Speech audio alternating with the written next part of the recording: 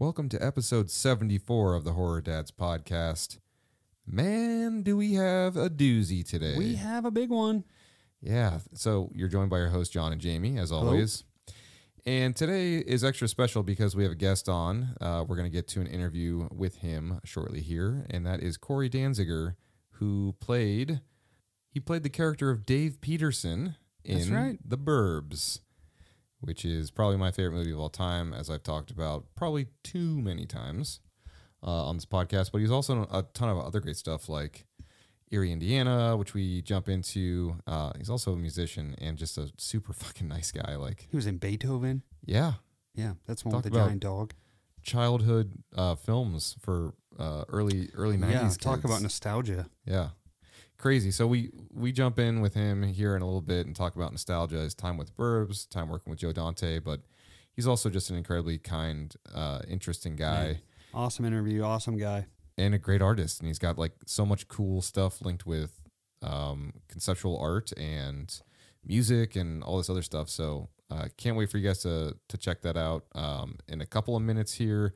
But before we do that, we're going to catch up. It is fall as hell. We're in Ohio. It's 60 degrees today. Yeah. And we're feeling it. We're feeling the good vibes. And we just had a great interview. So, Jamie, let's catch up real quick and then jump into our interview. Let's do it. What have you been watching, man? I watched this movie. It was called, I think it's on Netflix, actually, which Netflix is like the one, right? It's like for horror that I like go to least, probably. Yeah. But I've kind of run the gamut on Shudder and Prime recently. So, hopped over to Netflix, see what was playing. Checked out this movie called Things Seen and Heard. Okay. It's essentially a haunted house movie, but there's a deeper story going on. It's not just about the haunted house. The haunted house kind of alludes to a deeper thing going on. I can't give too much away, but it's one of those where it's set in a farm. I think it takes place in the 80s, 1980 maybe. It takes place on a farmhouse that, a couple moved from the city with their kid, bought this farmhouse, that you find out some shit went down at this house, years ago. Yeah. You have a couple kids who are helping tend to the house and babysit. So there's just all these different, you have these characters in the town, and the husband goes to work at a college as a professor. So you have the different teachers and the different characters that pop up along the way. That I always love that. I love uncovering new characters and stories that kind of uncover themselves. But definitely worth a watch, especially if what I described sounds like your bag. Good vibe for this time of year. 100%. Yeah, you get I think we kind of get the seasons, but the fall season is definitely in there. Yeah. And then I watched Dahmer. We're going to talk about this we talk with about that Corey, a little so on I'm the not going episode, to dive into it. But another show that I watched, this is something that like typically I would never watch because I'm just like over it. But the American Horror Stories, the American Horror like Stories, the spinoffs. Yeah, the standalone episodes. What do you want to call it? Yeah, exactly. Yeah. Every episode's completely different. There's no overarching theme. This is the second season. I don't know that I even finished the first season. I just watched a few of those episodes. I think I actually just watched the episode with Naomi Grossman in it. Yeah. So I started the second season and binged that one in like 2 days while I was working. But it's one of those where like it's definitely worth watching. Yeah. But there's so many eye roll moments. Like even the episodes and like so many eye roll moments. Some of the episodes where it's like 3 minutes in, you're like, okay, I already know what this is. Yeah. Because they're always trying to be clever and like flip something on its head. Yeah. And so you're always like anticipating that every time an episode starts. You're like, all right, where's the rub here? We also have to think like I would say the American Horror Story crowd is probably a little on the younger side. So maybe. I think it might be catered to maybe some of the younger crowd a little bit as well. Sure. Yeah. People who maybe aren't as familiar with some of the tropes, I guess. Not a seasoned veteran like you, Jamie. Yeah. But I mean, if you have some time to kill and you can put it on as background, it's worth a check out. Yeah. Yeah. So speaking of things that are relevant to the season, we just released our Love Letter to Fall episode. So we are in fall mode here at the Horror Dads headquarters in Youngstown, Ohio. And dude, yeah, and it was like 80 2 days ago. Yeah. So I'm about to talk about some family stuff that And relates lighting to up weather. candles and But yeah, so today it's perfect. You know, it is fall. But I put on Hell House LLC. So we've talked about this on the show before. This is not my first time watch, but first time this year at least. And it's kind of a hand camera found footage esque type of film about a group of individuals that are going to create a haunted attraction at an old hotel. yeah, Motel. the Abingdon. Yeah. Yeah. And it's good. It's really good. It's well done, and I think it's under the radar too. Didn't have a huge budget, 100%. not a ton of marketing, but it really captures the season and it does it well. And it's like a group of kids that go to different towns. Yeah. And like renovate Yeah. either an old house or in this case a hotel and turn it into a big haunted attraction. Yeah. Right. It's cool. It's a good movie. So when you get past the initial, because it's one of those where they found the tape, right? Like, Yeah. no, this tape was found amongst the rubble or whatever the fuck. Yeah. It's when you get past the initial interviews with like scholars and experts who were analyzing the tape, because that part is pretty fucking bad. It is like the reenactment of like Unsolved Mysteries. Yeah. You know what I mean? Yeah. Yep. Where it's like, Yeah. no, these people are actors, but they're portraying those ones kind of that like element is a miss. But when you get to the actual story, home run to me. Yeah. I agree. And that is the same case for all three of those movies. And the set is good. Like the Dude, whole the set set is is good. great. Yeah. And the haunts, the scares, so good. So good. Like those clowns, dude. Yeah. The other thing I fell into, Big fan. So prepping for this episode, I did watch an episode that we're going to talk about here shortly of a show called Erie, Indiana. So I did rewatch the episode of Erie, Indiana that our buddy Corey is in. And then I fell into a trap where I just was watching Erie, Indiana. I did the same thing. So great show. Love it. Comfort as hell. Just a nice thing to have on in the background. And it's so 90s, and us being 90s Yeah. kids, it's like it really just touches that bone of like, Yeah. my childhood. It brings you to a good spot. Yep. For sure. Do you want to talk about what's been going on with the family? Yeah, so we just did an episode not long ago, so I guess not too much has changed. You probably have more to talk about with the family. Yeah, I've got Why don't you dive on in? big thing to tell. Yeah. So I'm going to cover what's been going on with my family along with what I've been buying. So I took my family to Disney on Sunday of last week. Today's Friday. So loaded up the crew. My oldest daughter's birthday was this week, so we did go into Magic Kingdom on Sunday night. We got tickets for the Mickey's Not So Scary Halloween party thing. Awesome. And dude, there was like all these, they had this caravan parade thing of like the Disney villains. And the Headless Horseman comes tromping out, holding a pumpkin. And you walk in, it's dark. And the entire Magic Kingdom is covered in pumpkins everywhere. And like flickering lights in every single window. And everything around you is orange, and it doesn't feel like it, but it looks like fall. And then you see stuff like the Headless Horseman coming through, and the Sanderson sisters doing a performance on the big stage at the castle. Oh man, fireworks are happening, and all these songs are playing simultaneously from The Nightmare Before Christmas, and it just was so Halloween centric, and all the kids are dressed up that are there.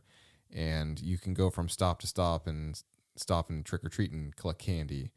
And man, how cool! Yeah, so my girls dressed up as black cats. Both of them did, and they were super into it. But it was so ungodly humid and hot. It was like, oh yeah, we were there from probably 7 p.m. to like almost midnight, and that was our travel day too. Like we got in Sunday. Oh yeah, yeah. And then we just went straight there and did it.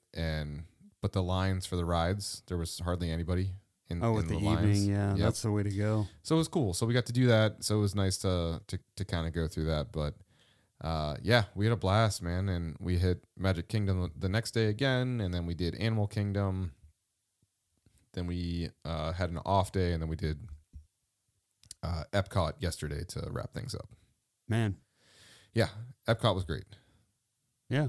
So chill and subdued in comparison to the intensity and insanity that was Magic Kingdom. But what was your favorite park? Epcot? I think my favorite experience was the Halloween Bash. Yeah, I mean, but my favorite park was definitely Epcot or maybe Animal Kingdom, because everything felt super subdued in comparison to Magic Kingdom. Yeah, it was just so. Yeah. So I've been Hectic. to Disney a lot of times. So that was the most intense I've ever seen it. Yeah. But yeah, man. So that's what I've been doing with the family and what I've been buying. Nice. Yeah. So 2 birds with 1 stone. Yeah. You've been buying anything? You probably don't want to buy anything for Can I have some for the money? next year? Yeah. The reason I have you here today is because I need to borrow money from you. So I actually bought, I don't know if, I'm sure some of our listeners at least were on the Discord, but so our buddy Gore Forever, our buddy Chuck that runs that page, he posted a thing, I think it was yesterday, highlighting that Walmart had the 4K, Halloween 4K box set. So it was the Part 6, H2O, and Resurrection. It's what 4Ks. You've been seeking. Yeah. So it was just those 3, but they were it's a pre-order through Walmart. The sale price is like $105. For some reason, I don't know if it was an error, they had it on sale for $22 for the pre-order. So he posted it real quick, like, if you want to get on this, get on it quick. And then the Discord for our Patreon members started blowing up with this as well. I hopped on, purchased it right away. Like, I think less than 2 minutes later, I checked again and it was done. The price was already fixed. And I saw Peter Sudol also. Yeah, exactly. So the intern, they were like, it should be $122.99. 1,000 orders. Yeah. What the fuck? Yeah. So I hopped right on that. So I'm excited to have that coming. Yeah, I don't even have a 4K player yet, but how are you going to pass up on that? It's our buddy Matt Bowman. He reached out to us. He's like, did you guys ever get an international or region-free Blu-ray player? Because I've got some movies I meant to watch on a region-free. I'll send your way. And I was like, yeah, we've been talking about it too, buddy. We have stuff that we can't watch either. Too many movies, so little money. That's how it goes sometimes. So we've touched what we've been watching, what we've been buying, what's been going on with the family. Real quick. Yeah. You know what comes out next week? Spook Bag, baby. Oh, does it? Yeah. Tuesday, I think. Nice. I did receive my WNUF too. I haven't watched it yet though. Oh, you got it? Yeah. Oh man, I need to look at it. When I was on vacation. Because it like comes in like a VHS case, right? It does. Yeah. Like a purple one? Yeah. Yeah. I thought we could watch it together this weekend. Ooh, yeah. Maybe over some football. Dude. Yeah. Don't threaten me with a good time, John. Yeah. So that's what we've been doing. But what are you wearing, man? Oh man, I'm so pumped about this one. Speaking of cavity colors, I have my so this is the only long sleeve horror tee that I own. And by that I mean like designs down the sleeves. Yep. I was very hesitant to jump into that trend, but this is the first one I bought. It's glow in the dark. It has like ghost face and like a VHS tape and knife and just some 90s memorabilia on the one sleeve, and then it says Ghostface Lives on the other. And then it had just a fucking smack dab in the middle of the shirt is Ghostface. If you were in a black light right now, you would be. Yeah, like my room. It looks amazing standing in my room. I would just like stand in there and stare at myself. Looks great. I love the shirt. Yeah, I had a bonfire night with the neighbors tonight before you came over to record this episode, Jamie. So I got all bundled up here. Looks like you've been doing some counseling. Yeah, I've got my Halloween Shirt Company hat on here with the skeleton hand holding the flame wicking in the air. Yeah, you know? That's a good one. I love this hat. I wore it all through Disney. And people kept complimenting my hat. Oh. I wore my Horror Dads tank top one day. People kept asking me questions about it. And then of all the tattoos I have, 4 or 5 times someone said, oh my God, I love your Ghostface tattoo. Not one thing was said about any other one except that one came up multiple times. It was pretty interesting. Yeah. But I've got my Camp Crystal Lake. Camp Counselor hoodie on. Yeah, you do. My Jeff Bezos Amazon special. Unnamed artist. Jeff Bezos. Isn't that an item from Harry Potter? Yeah. My neighbor Larry, we were all hanging out there. Oh, yeah. And he was like, you guys do know it's Jeff Bezos, right? I was like, oh, God damn it. Jeff Bezos. Sorry, Larry. We love you, buddy. But a couple quick shout outs before we jump into our episode. I do want to note real quick that we do have a Patreon. So if you're interested in some additional bonus content, we do have a $5 per month and a $10 per month tier. So you can unlock immediately a handful of episodes. We do monthly watch throughs. We do monthly bonus episodes. We do a monthly Never Seen It segment where we watch a movie that patrons vote on that we've never seen. And we talk about it. This month's movie is Motherly from 2021. Whew. We, by the time this episode airs, we'll have a limited release of some fall Raglans posted. Yeah. They look gone incredible by the time this airs. I'm kind of nervous about that, but we did a pretty intimate run and we did some restocks of our initial design, but we do have a comprehensive set of merch at horrordads.com.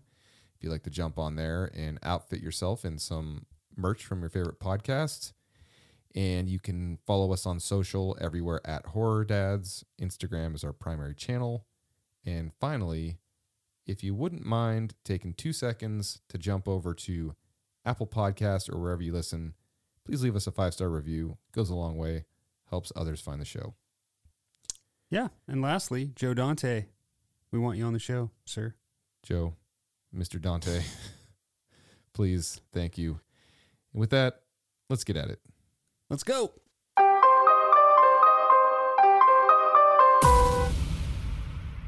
Welcome to episode 74 of the Horror Dads podcast. Today's a very, very important day because we're joined by Corey Danziger, actor, writer, conceptual artist. And we're a big fan of Corey's. We've been following him for years. Corey was in one of my favorite movies of all times, In the Burbs. Corey, welcome to the show, man. So happy to be here. This is very exciting. I'm just thrilled to join you. Yeah, we're so excited to have our favorite. Like, we grew up with you as Dave Peterson, right? Seriously? Yeah. That's cool. You got good taste in movies. Yeah, well, man, you led the charge. I mean, you've been in other amazing stuff too, and you've got some really exciting, cool stuff you've been working on in recent years as well. So we'll definitely spend some time, maybe on the latter half, touching on all the great stuff you've been working on lately. But growing up, I mean, for those that don't know, Corey was in front of a lot of you in movies like Beethoven. He was in one of our absolute favorite episodes of Erie, Indiana. Oh yeah, with Danielle Harris, also directed by Joe Dante. Like, insanely great episode there. It's like the perfect storm of TV, right? Oh, dude, yeah. It's so good. And that show, like, people sleep on that show. It's all about Goosebumps, but like, Erie, Indiana was the real deal. It's a hidden treasure, no doubt. Yeah. And of course, The Burbs, which is, as many know, my favorite movie probably of all time. And you were Tom Hanks's son in that film. Yeah. I sure was. It was a blast. Yeah. I love it. In the community, the Burbs community is just amazing. It's so neat to be a part of this kind of growing community that's discovering the film, 30 years later. Yeah. Yeah, it's wild. It's got to be insane, man. So what got you into acting originally? So you're from the Los Angeles area?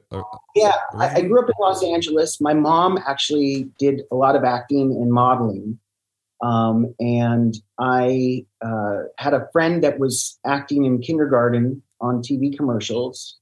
And I used to wake up on Saturday mornings and see him on TV commercials. And I said to my mom, I got to do this. I got to be on TV. John Dennis is on TV every Saturday. How come I'm not? So my mom knew how to do it because she had done it as a teenager. And we went out and, interviewed with a bunch of agents. And actually the best agent in the business, just a legend, Iris Burton, actually picked me up and started working with me. And I started working almost immediately. It was a great 10-year ride. Yeah.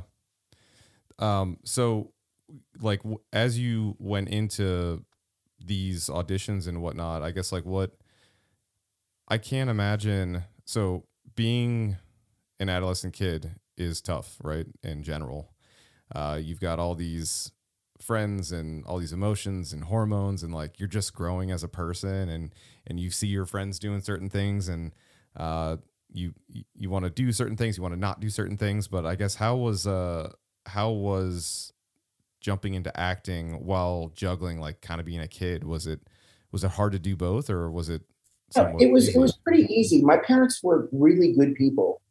They both worked. My dad was an attorney. My mom was a social worker. And you know, they wanted to see me do baseball. They wanted to see me do soccer.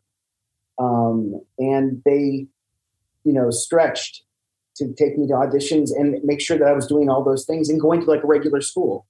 So I was really, really lucky. Yeah, that's awesome. Yeah, I'm picturing like the kid from Rookie of the Year. Like his friends are like, "You missed out on building the boat." Yeah. So it was not like that. Yeah. Oh man. So your parents were I guess, so you said your mom did it in her teen years and whatnot, the acting portion of things. But was your dad an attorney in the film industry or anything, or did they have any affiliation with? Not really. He used to negotiate my contracts with Iris, but he was an immigration attorney. Oh, nice, nice.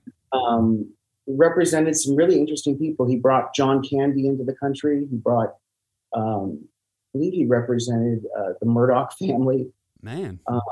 So he was a pretty famous attorney for that genre, that specific specialty. And he was just really a supportive dad. He was a really good man and really, really wanted me to do what I wanted to do, which was act. Yeah. It's incredible. Yeah, that really is. And when you have a family and such a great support system like that, it makes everything so much easier. And you won a lot of, you won several like future child star awards, right? I was nominated a lot. I didn't actually win. Okay, we'll say you won. It's fine. Yeah, way to go, Jamie. God damn. Yeah, no, I never. But I was nominated. They have, you know, in LA, they give awards for everything. Yeah, so, yeah. Awards. So I was nominated a bunch of times for stuff, but I never won. So voice acting, in addition to acting, seemed to be a pretty big portion of your career as well, kind of even early on. So how'd you get into that? Was that something that you desired to do, or it just was like, hey, there's an opportunity here, I might as well give it a shot kind of thing? You know, when you go on auditions, you go for live stuff and you also go for voiceovers. And I did have some success with voiceovers. I know I did the campaign for Blockbuster, and I did. Oh my God! I was at the end of my career. I did a feature film with Ice-T and Demi Moore and Ted Danson and John Candy. That was a voiceover part, or for the most part was a voiceover part. It was a live action, then I turned into a cartoon. But yeah, I had the opportunity to do some voiceover stuff, which was fun. Yeah, my parents always, like, growing up, were like, oh, you should get into voice act. Like, you should do voices. Like, you're good at impressions and impersonations. You should do that. And I was always like, yeah, okay, cool. And I never pursued it. And it was somewhat recently, someone reached out. They were like, hey, you have a podcast, right? I was like, yeah. And they're like, how do I, like, get into voice acting? And I was like, oh, I mean, that's like a different thing. Yeah. And they were like, well, you're good at impersonations. And I was like, oh, damn it, I'm hearing this again. And I was like, yeah, I don't have any guidance for you, but I was like, I could connect you with maybe some people that I've talked to, and they can maybe steer you in the right direction. But the thing about voice acting is you don't have to be there. You don't have to be in LA. You can do it from anywhere. My best friend lives in Chicago, and he's been working as an actor and a writer, and he's done some like television stuff like Chicago Med, Chicago Fire, stuff like that. But he also just did, wasn't it the Charmin commercial? Oh, I don't know. The Charmin toilet paper, I think it was. He had like a voiceover gig, and it was something that aired, like on television and whatnot. And we've just had a great time ragging on him because we were like, "Great, you got the toilet paper roll, man. That was your first big break into the scene." So funny. So but you did stuff for Blockbuster? Is that what you're saying? I did a campaign for Blockbuster Video when I was about 17 that ran all over the place on radio. So I'd be driving my car and hearing my Blockbuster ads right up. That's amazing. Was Blockbuster your go-to video store growing up? Of course. Yeah. Of course. Yeah. I spent Friday nights at Blockbuster. Did you get any perks for doing ads for them? They give you like free candy or anything? Free popcorn bags? I think so. They didn't waive any late fees. Oddly, I said to my mom one summer, I want to get a regular job. And I went to get a job at Blockbuster. Yeah. When I was like 19, I was like home for the summer. I was like, I'm not acting. So sure enough, I went to my local Blockbuster and applied for a job and got it. But somehow I got another job and chose to do that instead. Yeah. I was going to say, they'd be like, Corey, you have the burbs on for like the 30th time in a week, please. I feel like Jamie and I always wanted to work at a video store growing up simply because of Scream, right? Like Randy's character, yeah. like we all wanted to be that guy. So Yeah. Unfortunately, the video stores were on the decline when I was in my teen years. It's when Redbox started to get super popular. Oh yeah. The end of civilization as we know it. So Corey, were you a horror fan growing up? Are you a horror fan now?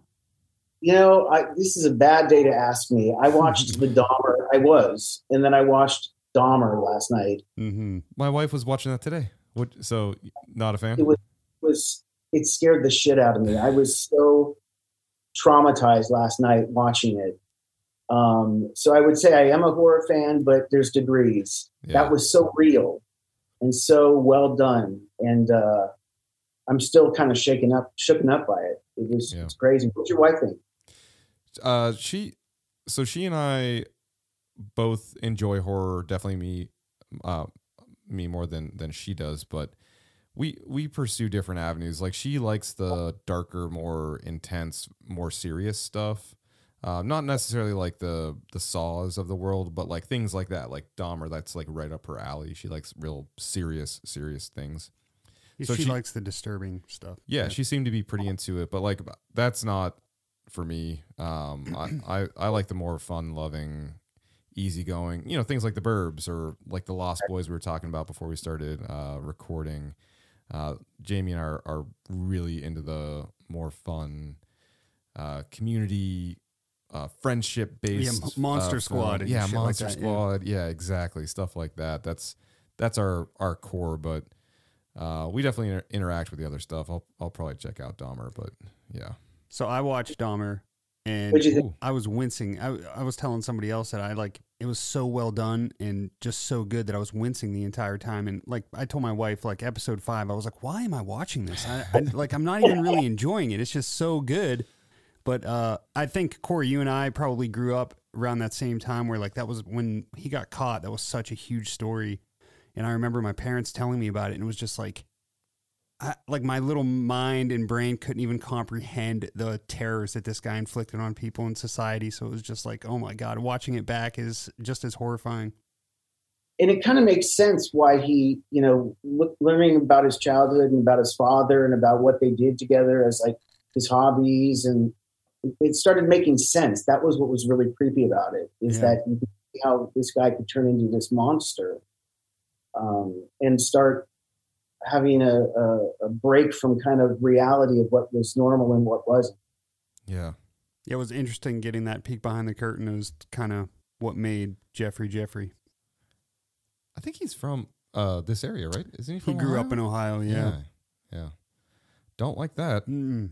Don't like that at all. It's funny because as I'm watching it, like everything that he liked, like there's a part in the show, I don't know if you saw this, John, where he's like at the very beginning, he's trying to lure this guy in and keeps making him watch this movie. And he's like, what's this movie we're watching again? And he's like, Exorcist 3. It's my favorite movie. And I was like, I hate Exorcist 3, even though I love it. It was like anything that he liked, I found myself being like, no, I hate it. I wonder if that's a real detail. Yeah, dude, I don't know. Oof.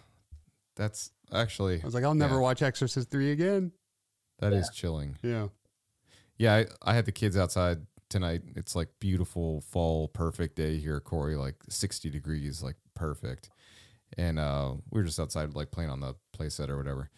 Come inside. I was like, all right, bath time. We got up early today. Time to get to bed.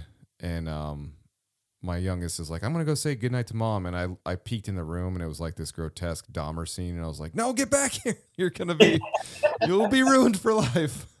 Yeah. Oh my God. Yeah. Dude. Jesus. Yeah. That bad.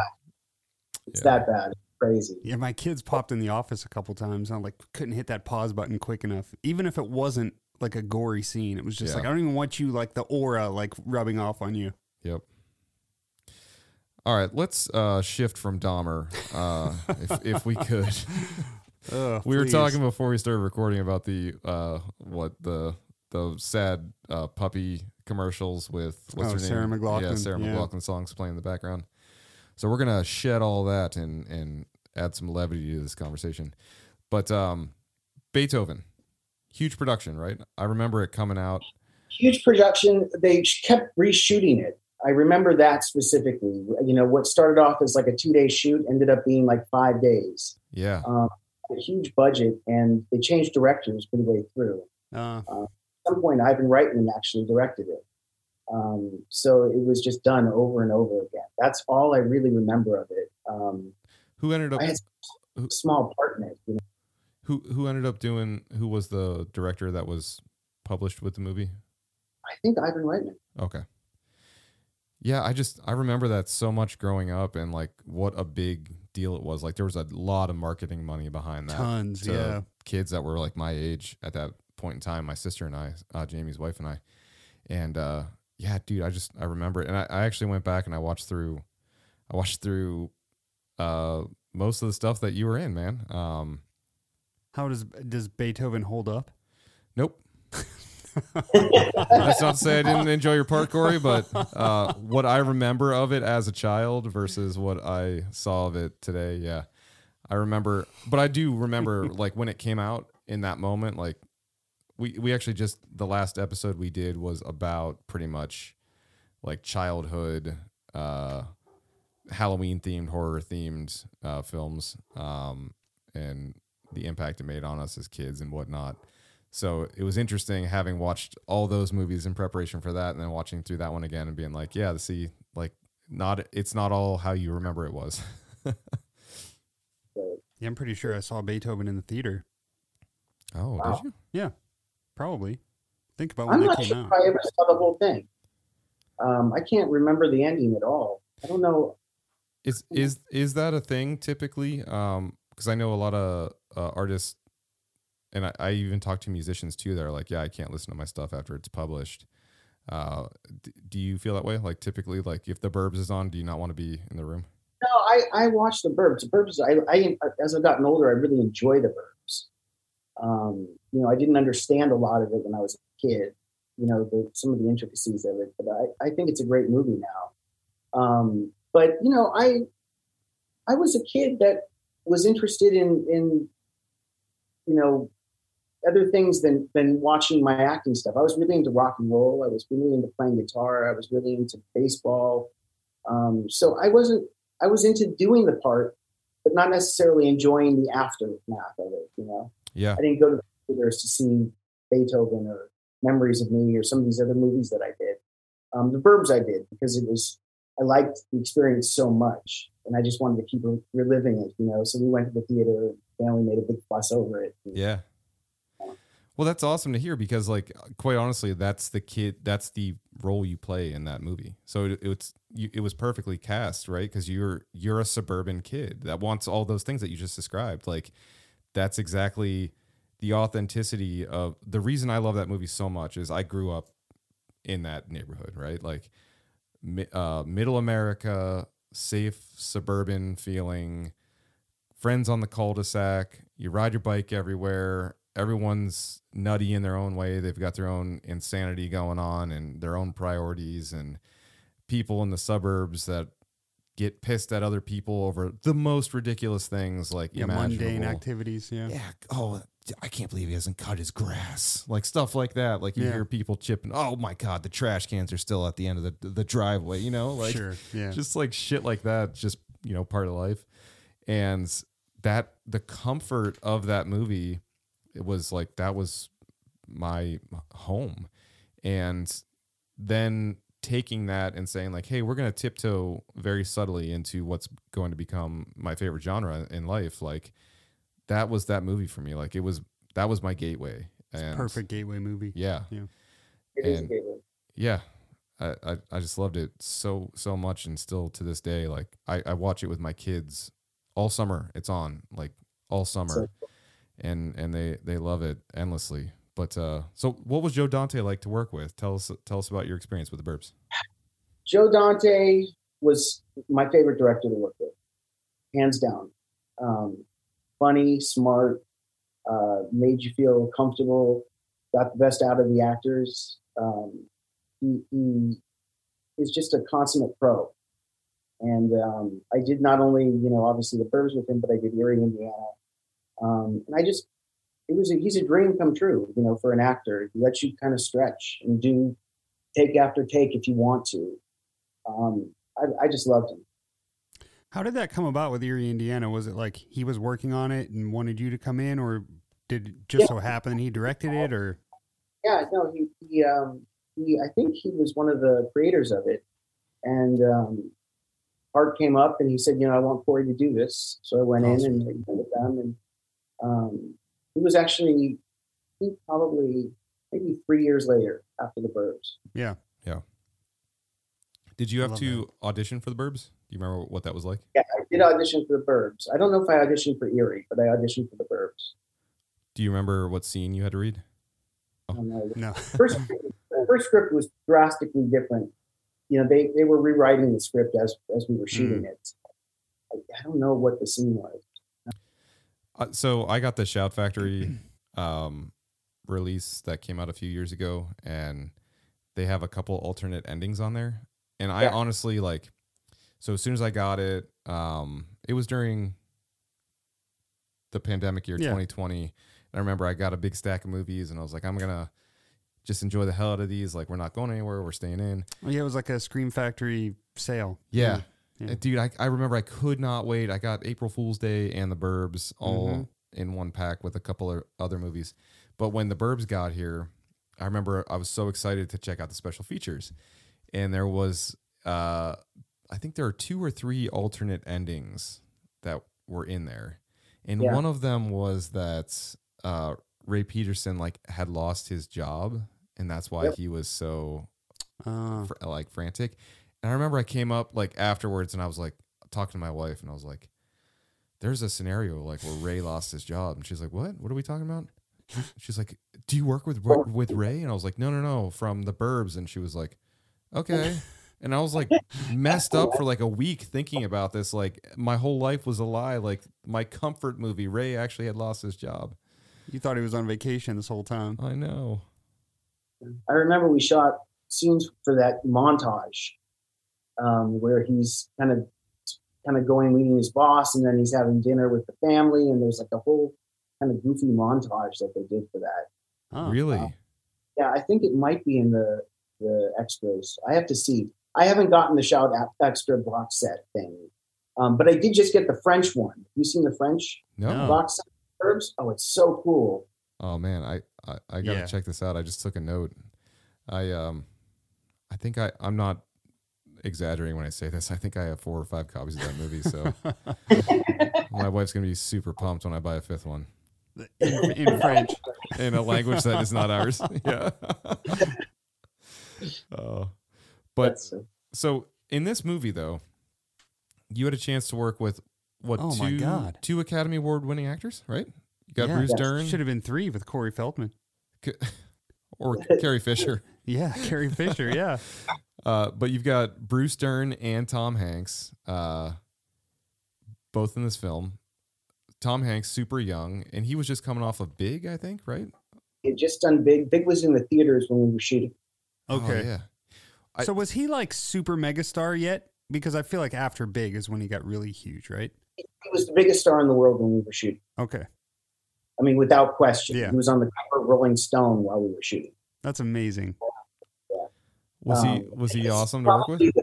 The awesomest guy, actor-wise, I've ever worked with. I mean, he's just a nice, regular guy, and because he's so successful and so regular, it's like it's crazy how nice it is to be around him. Yeah. It's like, wow, this is Tom Hanks. He's amazing. He's funny. He's nice. And he's also the most successful person in the state, Yeah. Yeah. That's incredible. Then you had Princess Leia on the other side, and you're like, oh, yeah, man. it's weird. I was a huge Star Wars fan, but somehow when you're working, you kind of lose sight of what the other stars or people that you're working with have been in. Yeah. It's a weird thing that happens. I don't know what that is, why it happens, but it always happens. But Carrie was very, very nice, quiet, but nice. And Bruce Dern was hilarious. Bruce is a lot like his character in real life. I mean, like Rumsfeld, he's a lot like him.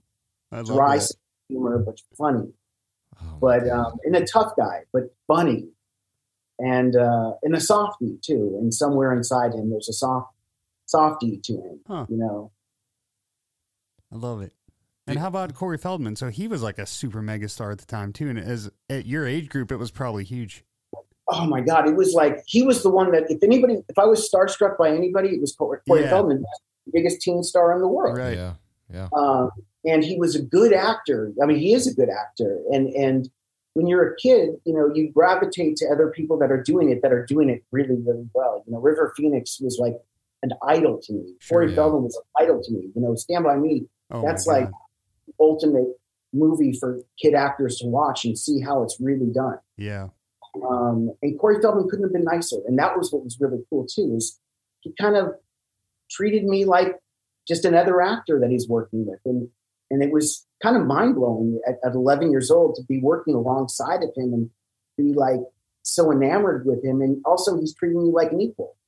So it was just, honestly, I was thinking about this before we did this interview. It was like probably the best couple months of my life. When I look back on that experience, and a lot of it has to do with Joe, because Joe has a happy set. Joe makes people feel good to work. But also the cast really had a great time.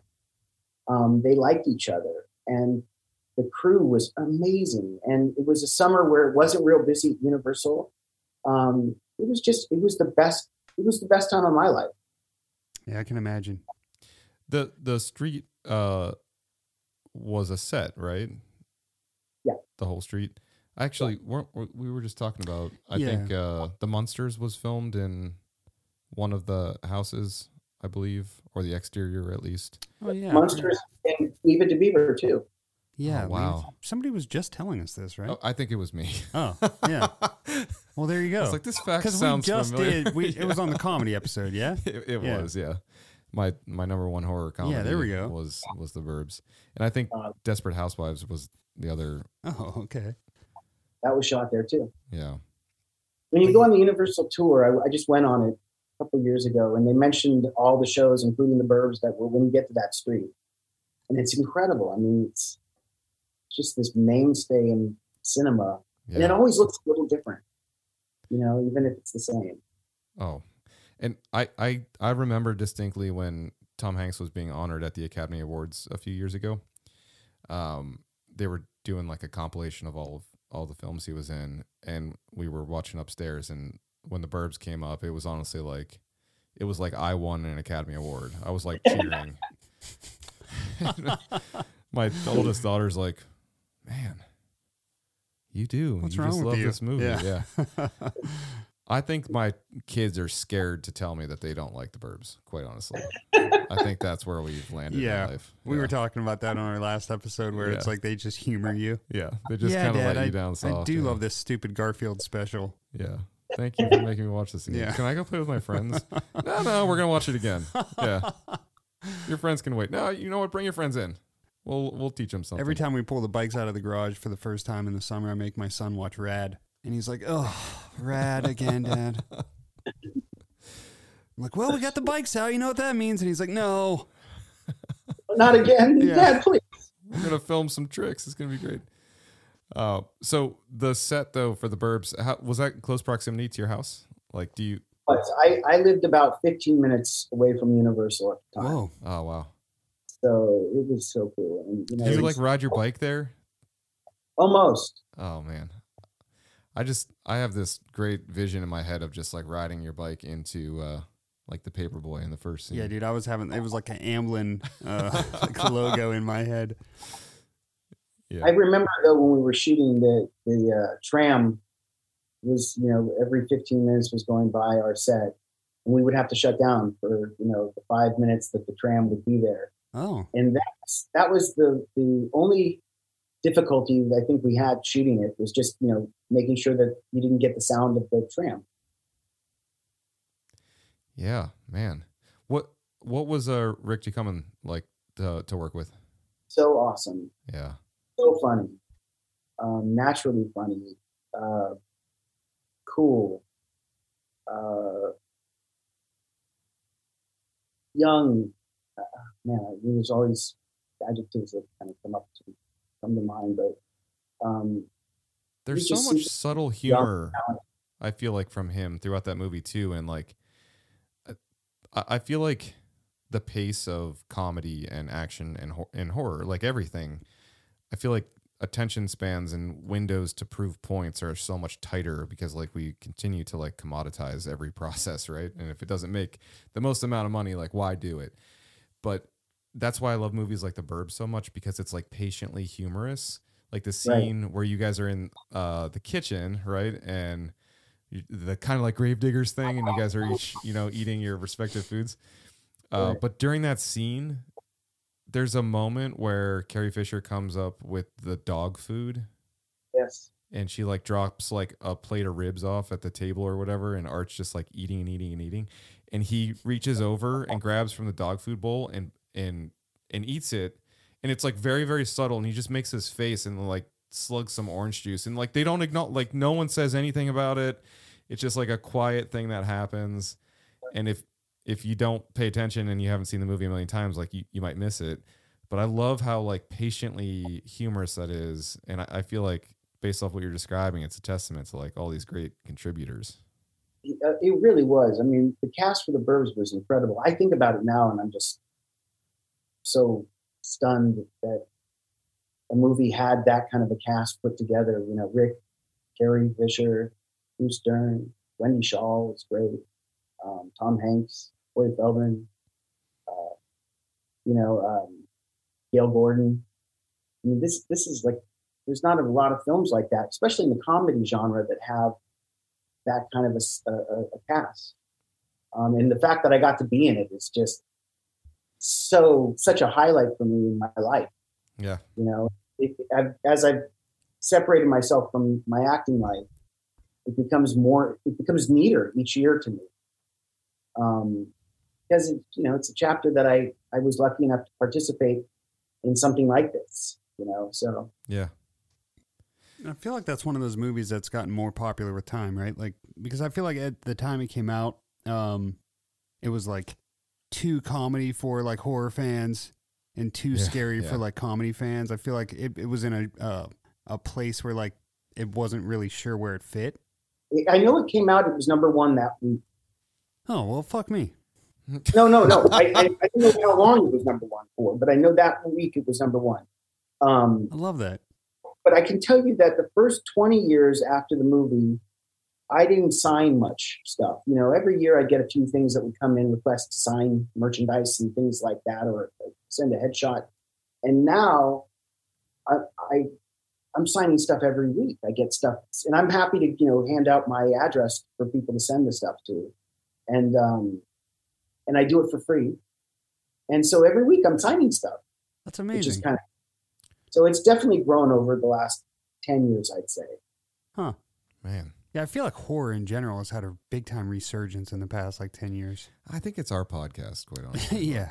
You never know. Right. So, Corey, let me just ask this question.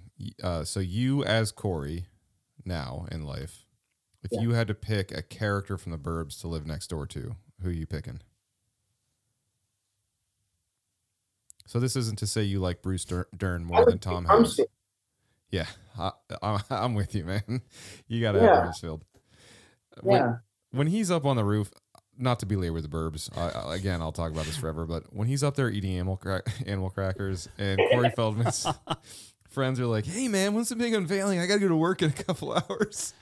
And he's like, hey, man, piss off. Like, there's so much, like, of my vernacular and spirit and, like, humor and the way I talk to people and, like, the things I find funny that I honestly credit to and I think are defined by this movie. And I think I'll probably have to edit this out because I've told this story too many times on the podcast. But when I lived in Illinois, I just want for you to hear this, Corey, and then I will shut up.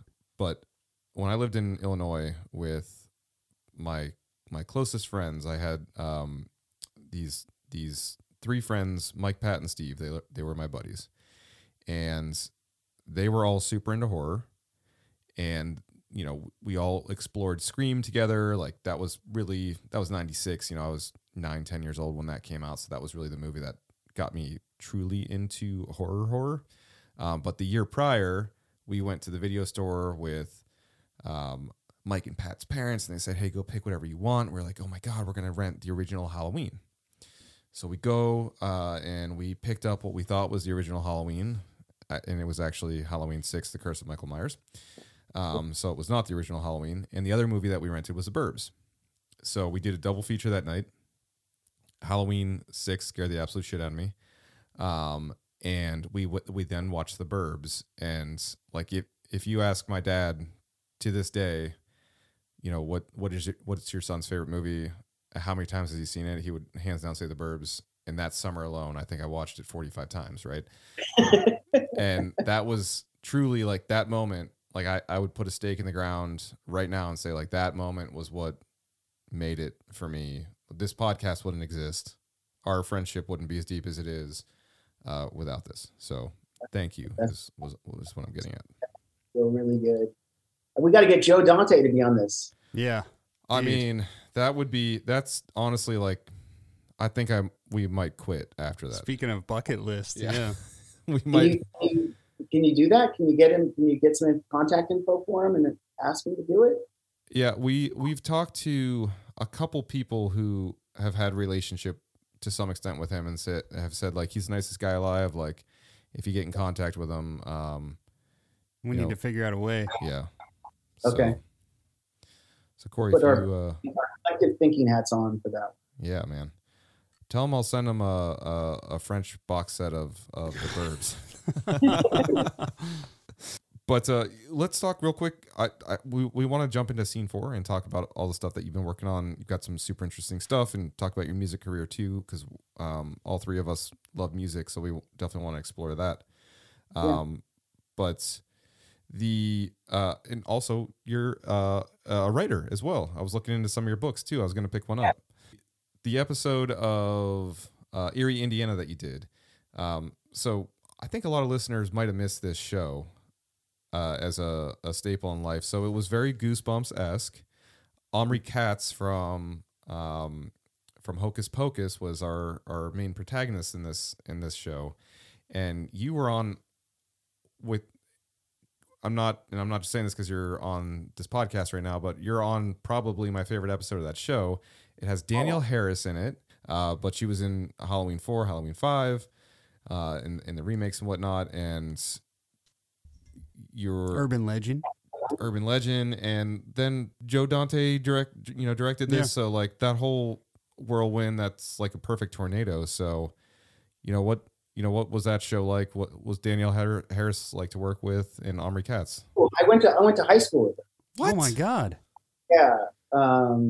And she was cool. I liked her a lot. I thought she was really, really talented actress. She's like that performance in Halloween 4. Like it's insane. Like a kid that young to be able to be that emotive. It honestly is incredibly impressive. Yeah, no, she was terrific. Omri Katz is a great actor. He was great in that role. Fun show, great script, very creative. Joe directing it made it a happy set. And the actors, the performances on that show were all really good. I had a blast. And the character that I played, it was kind of the James Dean. Is that kind of? Sure, 100%, man. Yeah. What was the tagline? Live fast, die young, leave a good-looking corpse. Leave a good-looking corpse. Yeah, like right. I think your entrance, you were wearing a jean jacket with the collar popped, and you were doing the game where you stabbed the knife between your fingers like real fast. Right. Yeah. Right. Which they sped up, just so you know when you're watching it. It was Makes sped sense. Up.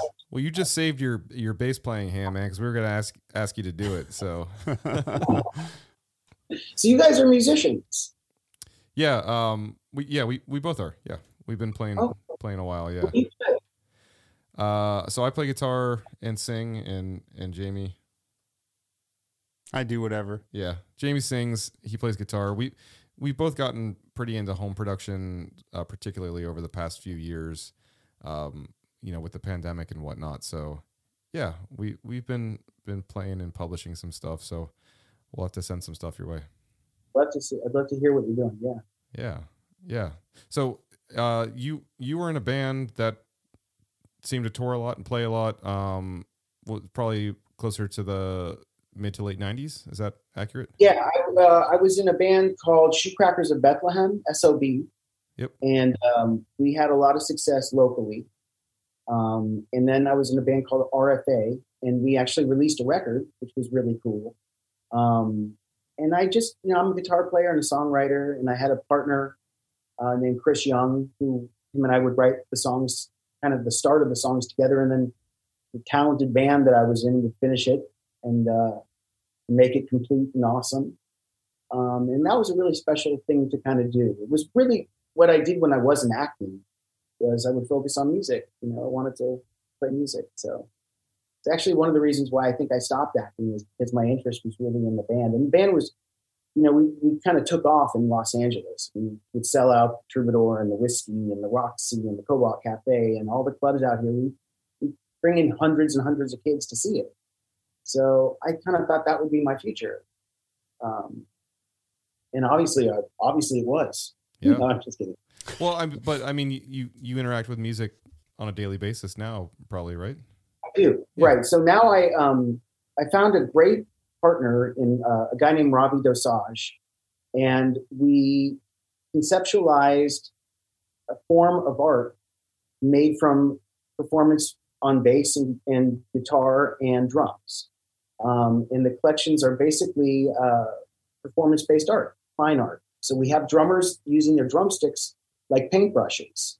And in the dark, they play their lit drumsticks, and in the dark, they perform, and we capture through open shutter photography their performance into one frame. And then we work with it and then put it on the wall into a canvas, and it becomes this kind of fine art piece made from drum performance.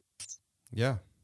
We did the same thing with guitar, in that we created a glove with my friend Chris Young that lit each finger as it played, on the fretboard.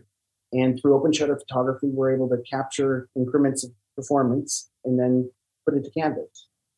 That's such a That is so cool. Yeah, unique, like just untapped, awesome thing. Yeah. It shows all over the world. I mean, we've done collections with Mickey Hart and Grateful Dead, Dave Lombardo from Slayer, Bill Ward from Black Sabbath, Rick Allen from Def Leppard. Did I see a photo of Scott Ian from Anthrax? Scott Ian we did. Joe Satriani we've done. Yngwie Malmsteen we've done. Yngwie, that had to be incredible. It was incredible. We've done about 60 musicians who created art. And they're incredibly good at it, as you can guess. Yeah. I mean, once they get what they're doing and once they get kind of the format to creating the art, they get so good at doing this. I mean, it's incredible. And a lot of them release multiple collections. I mean, I've released 4 or 5 collections with Carl Palmer over the last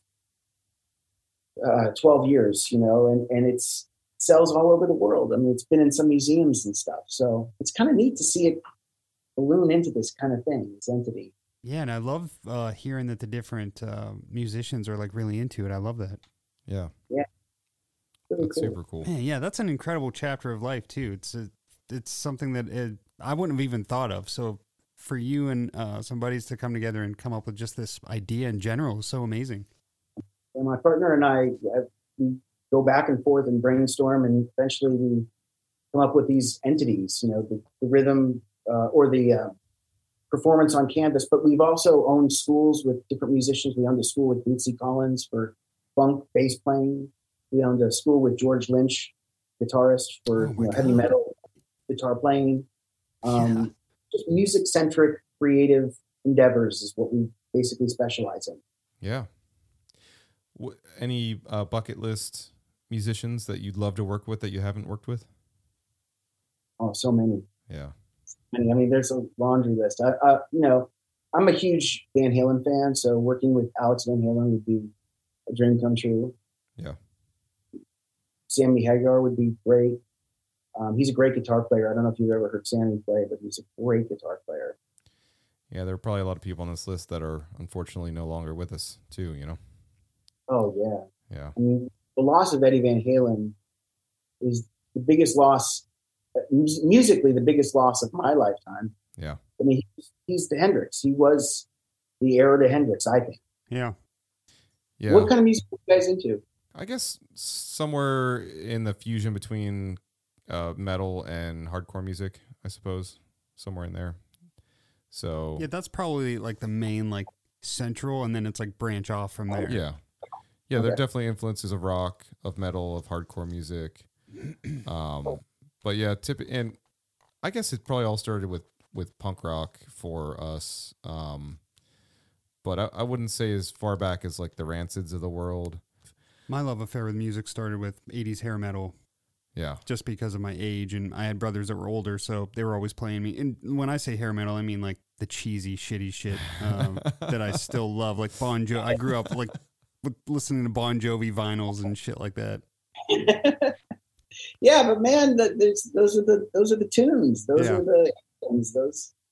They taught us how to rock, and they taught us how to love. Yeah. My mom would always yell at me for walking through the house singing Bad Medicine, It's like, do you know what that means?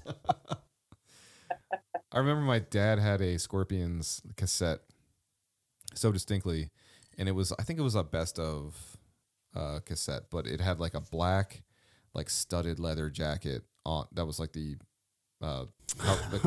cover art, and I think it was hanging from like a mic stand.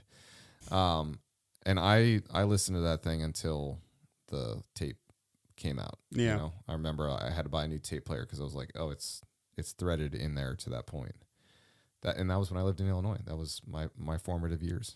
I probably finished watching The Burbs and then ran upstairs and put in my Scorpions tape. You and I both. Yeah. That was a great band. I mean, they're a great band. They're a great band. Yeah. Yeah.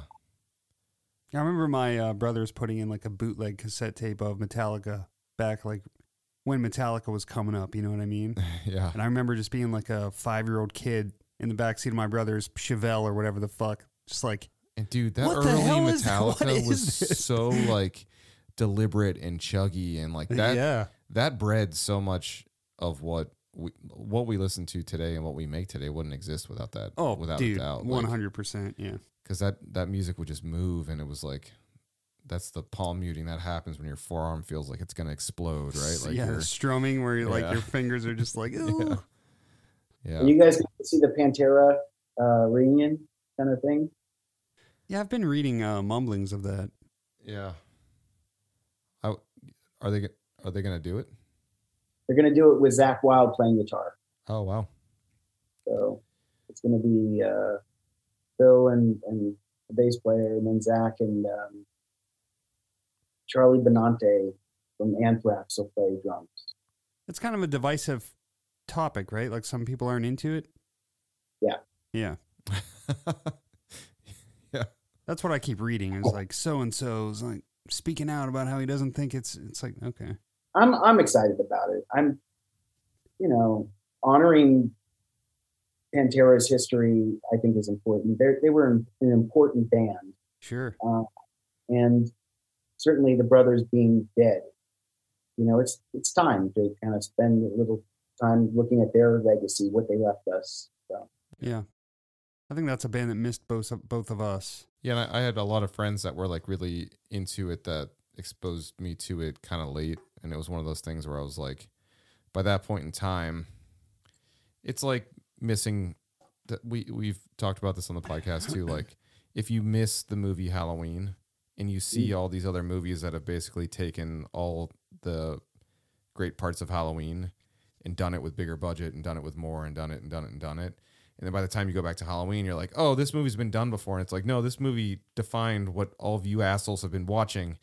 I think with bands like Pantera, for me, I was too young. And by the time I went to Pantera, I was like, no, there are all these other bands that like do those themes, you know, with more intensity. And it's like, well, yeah, well, those bands wouldn't exist without this one, bud. So I feel like I was that guy related to that. Sure. Yeah. Do you want to talk a little bit about the publications you've written about your writing stuff? During the pandemic, I started writing again. I wrote right out of college. I was writing television commercials, so I was got very into writing for a good solid 5 years professionally. And then once Scene 4's art kind of took off, I was doing art. In the last 15 years, I really haven't looked back. During the pandemic, though, we weren't really making a lot of art. We were kind of on hold. Everybody was staying at home. Mm-hmm. I was drinking a lot. So what do? I drank and wrote little books for my friends and started releasing them.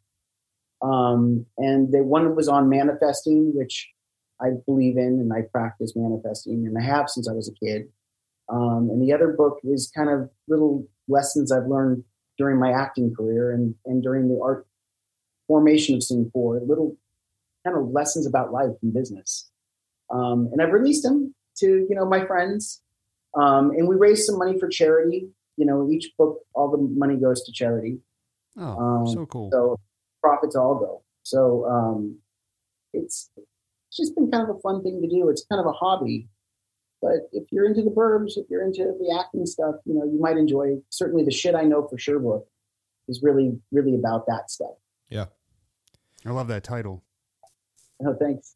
Corey, where can people find, we've talked about a lot of your stuff, so you've got a website. Go to scene4.com, SCENEFOUR.com. That you can see all the art that Robbie and I do. And if you're interested in stuff about my career, go to CoreyDanziger.com. Yeah, perfect. That's CORY, no E. Not like Feldman. Not like Corey, thank you so much for doing this with us, man. We honestly just appreciate this eternally. This has been just the best. Yeah, this is truly an honor for us. So thank you so much for your time. You guys are very funny, very, very funny, and I had a great time. So thank you for including me. Thank you, man. We appreciate it.